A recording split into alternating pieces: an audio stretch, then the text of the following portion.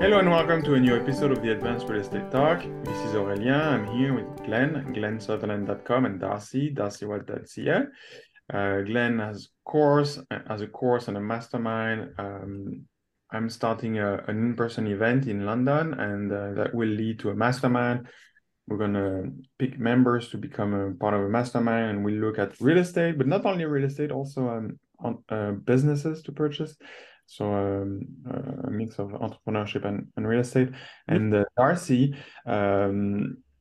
puts his thoughts together in sort of blog. You can find the blog at darcywhite.ca. So thank you everybody for tuning in. And today we will be discussing real estate to retire. So I am happy to start. There are other ways to retire, to fund your retirement, if that's what we're talking about. So what is special about real estate? So I'd like to note first that real estate, if it's your own real estate, even if you use a property management company, is not going to be 100% passive. And there's going to be some headaches associated with it. For myself, I didn't contribute much to I wasn't employed for super long, so I didn't contribute much to a retirement plan.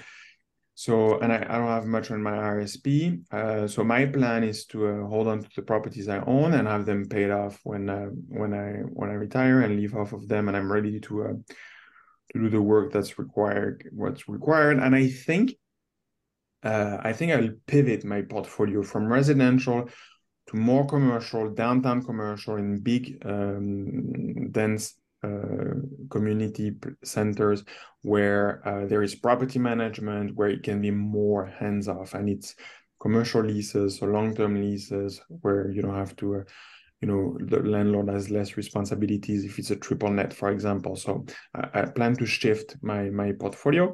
But the beauty of real estate, if you buy, let's say in your 30s or 40s, is that basically the tenants pay down your mortgage while you are still at work if you find your job purposeful and you're fulfilled at your job. And there are benefits to it because rents typically increase over time, and so does the value of the asset. Yeah. For reference, for those that are new listeners, people who have been with us for a while know that I'm substantially older than Glenn and Ori. Well, most people can't see us, right? Oh, they can see us so nice. No, no, So no, you they can usually tell. can't. They usually can't. They're just usually listening to us. Yeah. Yeah. So longtime listeners know that I'm 60 and Glenn and Ori are just barely 40. So we're in different spots, but this is relevant. I love this topic because it's relevant to where we're at. You're getting two people that are in the first 25% of perhaps their run prior to retirement. I'm going to guess that both of these guys are going to be retired a lot earlier than me, just because they got a good quick start. With retirement, the earlier you start, the earlier you can probably retire. I have used all the retirement tools. I was part of a corporate setting for a while, and I started an RRSP. I've used RESPs. I've used tax-free savings accounts. Insurance products that grow. I've used the whole gamut, and I've done that not because I'm smart, but because I use smart people. So, at age 60, I'm looking at a variety of retirement tools that I've started. And at this time, it's kind of a job of collecting these things up and assessing them. I probably look at them yearly, every couple of years, make small changes to them with my financial planner. But that is, that's the position I'm in right now. So these guys are in the early 25% of starting their run. I would say I'm in the back 25%. So you're going to get a good picture of sunset and sunrise. How about that for a metaphor? I think the first thing I would say is define your retirement, because for me, I grew up with a relative high amount of financial uncertainty. My dad had jobs in the industry that had pensions from his union. My dad was a contractor. We owned sometimes and then didn't own sometimes our own home. But retirement looked like CPP and maybe my dad's union pensions. And I got to say, I'm grateful to live in Canada, that kind of worked out for my dad and my parents. However, I don't think CPP is going to be as fully funded or make the kind of difference that it could have made 30 years ago. With inflation, it can't be your only tool. So I think that's why many of our listeners are probably looking at real estate to both fund their present life and their future retirement life. And it is an excellent vehicle for that. This is maybe one of the strongest and most stable, safe investment vehicles you can look at for funding your retirement. My first thought would be, you really want to define what retirement looks like to you. 10 years ago, my retirement was going to look like I was going to hold properties and build up an infrastructure around managing those properties where I would work days or weeks or maybe months a year, but certainly not full time. I have amended that. And these are the things that could affect it. Maybe your priorities will change, but define up the front what retirement looks like for you and be prepared to change that. Because what if, there's lots of what ifs. So things that affect that could be your health and changing family things that are going on, even changing values and goals. Maybe you thought, I want to work till I'm 80. I see no reason why I couldn't. And when you're 40, that seems likely. And you're 50, that seems very probable. And when you're 60, that might seem less likely and less probable. You go, you know what? I don't have the same kind of energy I had when I was 40. And that is true for me. I don't want to work 16-hour days, 6 and 7 days a week. And for the way I built my portfolio, it requires that. So define what retirement looks like, and you might have to adjust. Ori's talking about pivoting to long-held leases and commercial properties with less hands-on tenant things. That's a wise plan. You may not be available for that. Here's a couple rules I have for this, though. If you're going to realize real estate returns, I know I'm talking too long. I should let Glenn in here, but if you're going to realize real estate returns, they have a risk profile that is mitigated because you're intimately involved in it. It's not managed by other people, you're managing it. And you're keeping the risk low because you have day-to-day control of that. If you turn the control of your real estate over to others, it increases your risk. You're now one step away from every decision, therefore your risk increases. And someone else is taking a cut of your management, that means your return goes down. So you're increasing risk and you're lowering your return. Now, if you give up control, you also lose responsibility. So that gives you more time, but it's also affecting your risk and your return. So if you have responsibilities, you don't have freedom. If you want to maintain control and returns, then you're not going to have freedom. You're going to be mired still in your business at age 75 or at age 80. And I've seen lots of mostly men still holding real estate, still working, still being frustrated with tenancy agreements and renovations and repairs and that kind of stuff, and seeing them in rent court making collections and making evidence presentations in their 70s, right? Because they don't have an agent for them. These are things to think about. So define what your retirement looks like. If you want to be totally hands-off and an empty brain and reading a book and traveling the world with your partner, then you're going to have to give up control. It's going to reduce your return, but it's going to give you more freedom, right? So you're going to either have to have a big enough project that can afford all of that management, or you're going to have to move it to someplace else and pivot, like Ari says. For this is complicated stuff. You're going to have to engage a professional. Don't be cheap. I've talked to different ones, find the right fit, find the person who gets what you're after, and engage them, and you're going to have to pay for their time. And the best people cost money, right? We're going to talk about masterminds and where you can find free advice, but remember, free advice might be just worth what you paid for. It might not be that good, right? But you're going to, for this, don't cheap out. You've spent all this time on a portfolio of well-selected and well-managed real estate. Don't put your retirement in the hands of clowns or in nobody's hands. Just throw it to the wind and hope, because hope is not a plan. Glenn's laughing, but I know you know guys that have done this, right? Yeah. So the more complex you get it, the more details you have in it, the more control you want of the process, the more money that's going to cost. So if you're budgeting and you're thinking, maybe initial consultation won't cost you much, but to put together a proper plan for, say, $2 to $3 to $5 million worth of real estate assets, think on spending somewhere between $20,000 and $30,000, 1%. And that's not bad. That's a good idea, because now you're getting first-class people doing first-class work that listen to you and come up with an executable plan.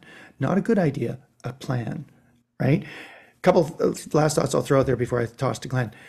Remember, with statutes relating to taxes, they change year to year, and they change with governments. So we're probably looking at a pretty long run where the Liberals will control finances in Canada, like they have through the 90s, with a little blip. Yeah. I doubt whether we're going to have a conservative government for a while. Liberal governments tend to collect more taxes and to implement more requirements on people, and they close off sort of business related opportunities and tax planning. And they're already doing this. In the beginning of this year, they changed a bunch of things. So keep in mind, your plan will have to change. So keep the idea of flexibility in there, that you're probably going to have to go back and revisit your plan. If you're making it at 42 and hope it's going to work at 62, that's naive. But if you don't have a plan, you're going to miss it at 42, you're going to miss it at 62. Start with a plan, and then imagine you're going to have to adjust it over time and make small adjustments, right? Maybe your primary partner changes through debt, death, divorce, all the D's, dementia. Maybe these things change. You have to change with them. Glenn, what are your thoughts? Sorry, I went for a while, but sorry. No, I have a lot of the same thoughts, but with a slightly different twang to them. But I think it's the same sort of thing. But I think a lot of this is to plan this right from the start. That was my big thing. I had plan underlined a lot, right? And like, you're never going to hit anything that you don't plan for, right? You want that Ferrari back, put that Ferrari in your vision board. What do you need to do that? Backwards, reverse engineer this and get it exactly to this, right? In order, if you're going to be doing sticking with real estate and you're not planning to sell this whole thing off, because that could be one way to get out of it. But if you're going to stick with this, you're going to have to build this into a business. This is not going to be able to do where maybe the same kind of things I'm doing now, right?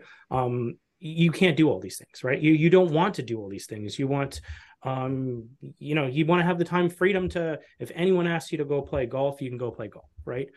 So you might be moving yourself to more of a management position. But anyway, you need to plan a business. This has to be a business to go, right? And even for when we're starting to buy these larger multifamilies, what we're looking at is asset managers, right? And so there's always the property managers, but now we're hiring a second level of people to manage the property managers, right? To be looking out for your best interest. And you go, how do you even possibly afford to, fit asset managers in there? Well, one thing about doing like the multifamily stuff, typically the property management fees are lower than doing a single family house, right? You're probably paying a lower percentage of the rent. So what you're doing is just tacking an extra person in. But what this is going to do is take a position that is naturally a lot heavier and a lot more active to be less active, right? So you're just sort of looking over reports and maybe sending some questions to the asset manager, who will then talk to the property manager to solve things, right? I went to a real estate meetup maybe, I don't know, 3 years ago or 4 years ago. It was a while. It was before COVID, and it blew my mind. And I want to tell this 10-second story. But the guy I went to was in Mastermind in Toronto. I won't do name drops. Some people have to go figure this out. But he is a wholesaler in Ontario, and he has a huge team. They're renovating all kinds of projects, doing all this stuff. Or not renovating, they're putting properties under contract and assigning these deals. And I believe he has the largest wholesale business in Ontario. But he has a team, like a massive team of people talking to people, asset managers, asset acquisitions, asset dispositions, the whole team. Like, he's built a business. He went away to Africa for, I think it was a month or a month and a half while he's running this business. And he turned out completely. He didn't have a phone. He didn't have any access to his company. And it's kind of like, what's that book with Tim Ferriss? No, I was thinking the Tim Ferriss one where he goes over 4-hour work week. Yeah, a 4-hour work week, and he goes to like Japan or China or somewhere in the book, and he's like, oh, worst case scenario, the whole business falls apart. So he did that same sort of thing to his business, and when he came back, he had empowered his employees so much that they had hired 3 new people. They'd started wholesaling in Ottawa while he was gone, which Ottawa wasn't one of their markets, and had built it, or it had grown on its own. He had built something good enough that it could do it. And like, what's the key to this? It's empowering the people who work for you. Don't be the person who has to, sign everything, double check, lean over everyone's shoulder. They don't have the ability to authorize anything. It always has to go through you. You need to get yourself in a position where you can step back and let people work. You usually, what I always hear, because I can't actually vouch for this because I'm not good at this myself, but they always say, if you can step back and let employees do their things, they will impress you. If you give them the ability to impress you, in most cases, they will impress you, and they'll embrace the extra responsibility. So the other thing about this, one thing about this, how do I word this? When I worked for my employer, compared to what I'm working now, I work a lot harder now. So even to think about replacing myself, may not be realistic to think that I can replace myself with one other person, because it's probably not a realistic thing. I breathe real estate. I think about it when I go to bed. I dream about it. I wake up, I write stuff on my phone or my notepad beside my bed. It's always running through my head. I'll be out for a walk. I'll be thinking about real estate, right? And when you hire employees, honestly, that isn't their job to think about real estate every second, but think about their job. They need to be able to tune out and go home and live their life and not do real estate for the night, right? So one of the things to think about is you're going to need a whole bunch of people to do this, right? So what the typical thing is, you want to take yourself from having an active business to a passive business. You need to define the roles of everything you do. Think about Darcy. What Darcy does is he has his book. He writes down what he does all day long. He can literally look at the book and he could tell you what he's done for the whole week, right? And if you can look at something, if you could do this, it's almost, I think of it as a time audit, because I do a time audit twice a year. If you can look through it and see what you have done, you can then define what all the jobs are that are needed to replace you. And then you can start to figure out, group them together, what makes sense for people to do, and then start to fill it in and work yourself backwards out of the business, right? Because retiring from real estate, unless you're selling everything, it's really hard to leave an active business, right? And even think about it. Say I had some sort of electrician business, right? And I was the manager of that. It's the same principle. Those people need to get themselves into a passive role where there's people empowered, managers empowered to look over the employees, that they could still have their business and still have their business run, but they don't necessarily make any of the decisions, and it kind of runs on its own, right? So you have to get yourself to that point. Ari, I don't know if you had any other thoughts to that, but Yeah, that's what I'm it thinking. reminds me of it's the power of leverage and leveraging other people's work and expertise. So I was listening to an entrepreneur talking about when you buy businesses, if the person had a business that completely 100% run on autopilot without them, why would they be selling instead of just collecting the cash every month? And so part of the reason, there is a reason why they're selling. So it's up to you to figure it out. And then once you figured out that problem, then fix that problem so that you can enjoy the business. And I really like what you said about, so we didn't get into really, how to keep busy, what to do during retirement, but more, I really like what you had to say, Glenn, about, how do you extract yourself out of your business so that the business runs on its own, and particularly with real estate, because real estate is not passive. So some people have a misconception about that, but real estate is truly not passive. There is, when you go up there, like you were talking about, in larger scale projects like multifamily, there is there is a property management company, and then there is an asset manager, and the asset manager manages the property company indeed. Yep, you just got to do the same thing with your business, even if you're talking smaller. And a lot of these things, when you're building your business out, especially when it's tiny, is you get lazy and you just don't think about systems. You don't think about doing, the same process over and over again, or even building processes. But it actually is the easiest time to do it is when you're small, and then you can just keep growing, add properties in, fill it in, and keep growing it. I went through the exercise of defining all the roles in my company. I did that about a year ago. I never went and wrote the job descriptions. Honestly, because I read it in a book to do that, but I only did half of it, but to be completely honest. But it is empowering or not empowering, that's the wrong word, but just defining all the jobs that are in your business it's really important to do, and it doesn't take a lot of work, right? Do yourself a time audit every year or every half year, get yourself more efficient. I'm actually going through a time audit right now. So I created a calendar this morning, tracking every half hour. What do I do during this time? And can I get someone else to do it? And am I being efficient with my time? It's the big question to make sure that I leverage my time. Love it. Okay, so just for everybody to understand, we had a sound issue with, so Darcy couldn't be with us for the rest of the podcast, but he was here at the beginning until we had the issue. And thank you everybody for tuning in, and we will see you all next week. Thanks everyone.